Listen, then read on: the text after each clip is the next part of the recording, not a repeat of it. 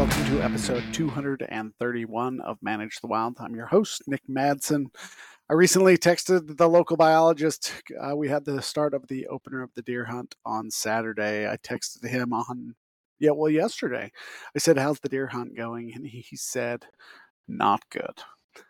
We all knew that it was going to be rough this hunting season, especially with the winter we had, and then the spring didn't look all that great. And then you had lower than normal birth rates. After talking to Dr. Larson, we knew that we were going to have some areas that were going to struggle. Some areas lost 75-80% of the population. Areas like I'm in lost roughly 50% of the population. And there's a whole lot of factors that go into this.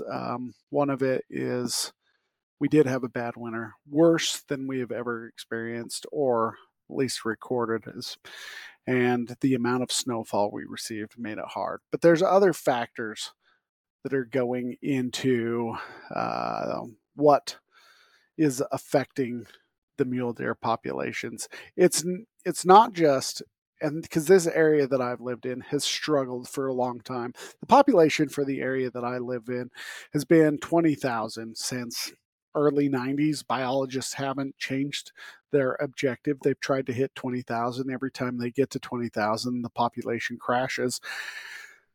So I keep arguing that the objective is too high. We're at carrying capacity and we need to lower it so you can always have that good population. But apparently, or some people believe, if you just write down a number, that you'll automatically get there. And this is not the case for the area that we're in. There's a whole lot of issues that are facing mule deer, especially in the Intermountain West where I live. One is habitat quality and availability. Mule deer, they're dependent on their preferred habitat, that sagebrush steppe. They need those shrubs. They need those grasses and forbs. And when you start getting rid of that, whether it's agricultural purposes or you are building, putting in residential or putting in roads, you're starting to cut up that.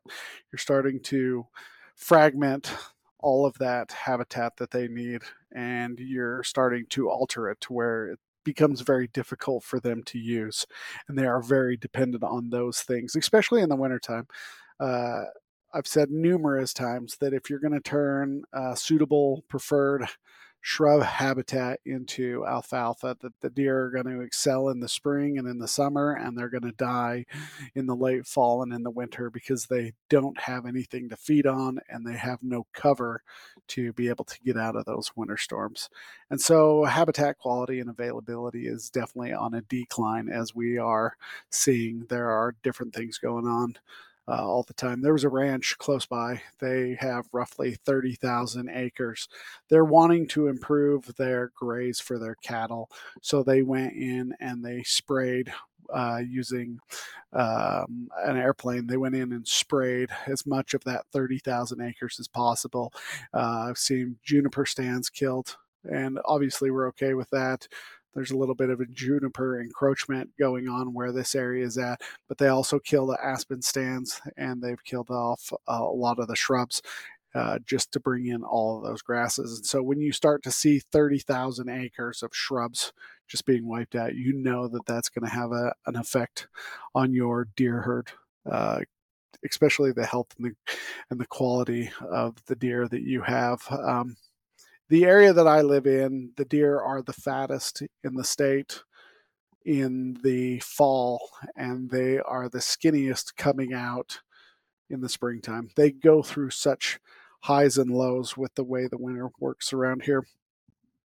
Depending on where you're at, there are some predator-prey interactions where the natural predators are putting a hurt on the deer. The area that I'm in is not so much. It's mostly about habitat, fences, roads, things of that nature. But in certain areas, definitely down south in the Intermountain West, there are some factors where cougars are definitely putting a hurt on the population down there. We don't have the wolves here. Other states do, again, but it's mostly cougars or coyotes that really seem to put that pressure on them. That's not necessarily the effect or a factor in the area that I'm in. Climate is definitely one of the killers. So people argue that we should kill less deer and just let them live naturally. Um, but then you have a winter like this year, and if we didn't kill enough deer, the winter sure did. And so there's this argument: should we kill more deer? Because if not, winter's going to get them all. Would you rather have somebody be able to harvest an animal, or would you rather have it die on the hill? And there's debate about both sides, I can see, but definitely trying to push that population higher where I'm at is having the opposite of what we want to do. We're not having healthy populations. We're having populations that boom and then bust, and there's these highs and lows, and we're not doing very well by pushing it higher. We have a lot of development going on. And the other thing that's driving me nuts this summer is the amount of side by sides that are going up and down the roads. The roads are constantly just dust filled. It seems like ever since COVID happened that side by sides have just gone crazy. The amount of them. I don't know how everybody all of a sudden got money since 2019, but there are so many side by sides on the roads these days. They're all 1000s and they're turboed and they are just flying. But the amount of recreation, the amount of disturbance going on just every day is just, it's crazy. Hunting and management can have an impact on populations. If the biologist in the area didn't cut tags and kept the same number of tags, we would have a really difficult time with the population.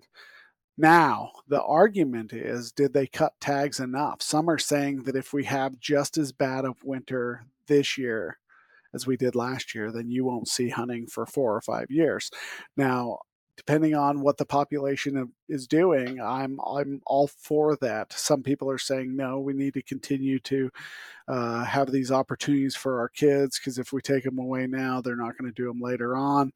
And so you have some of that social pressure that biologists are facing right now about whether or not to cut tags, reduce the hunts, and just watch out for management versus that social pressure that's going on. We have some disease moving in. CWD was found in another part of Utah. We're also looking at possible blue tongue. They've taken a couple of animals to the lab. Haven't heard back whether it's blue tongue or not, but there is some disease, and those will have an effect on mule deer populations, especially when they're already hurting due to habitat loss and some of those things. Migration routes are being cut off after Wyoming's big study that got everybody excited 10 or 12 years ago. We've started to the migration initiative really helped states put a lot of callers out there and look at these areas. Now we have no idea what we cut off before 15 years ago, but looking at the data from 15 years on until now, you can really start to see areas that you need to really focus on. Because as we cut off those migration routes, obviously we're cutting down habitat and the available habitat. And when we cut down on those, they have difficult time foraging or finding the available forage because they are cut off. Now they need to find new areas, and that just doesn't happen overnight. And it's just super challenging. But there's a lot of things going on right now with the area that I live in, especially with mule deer and the winter that we had. We'll see as we are coming into a new winter. We've already had snows here in northern Utah, up in the mountains, and the area that I live in is calling for 70% chance of snow this Thursday, and hopefully it doesn't stick. Hopefully it goes away. Give these deer, especially these fawns. I'm seeing some small fawns still, real small fawns. You know, the mother was weak, and then the fawns were born to a weak mother, so the fawns themselves are weak. So the fawns could definitely use a little bit more time to grow. and hopefully we see that. If not, I think you're looking at another just difficult winter for mule deer in the Intermountain West where I live. All right, you guys, have a great day. Stay wild.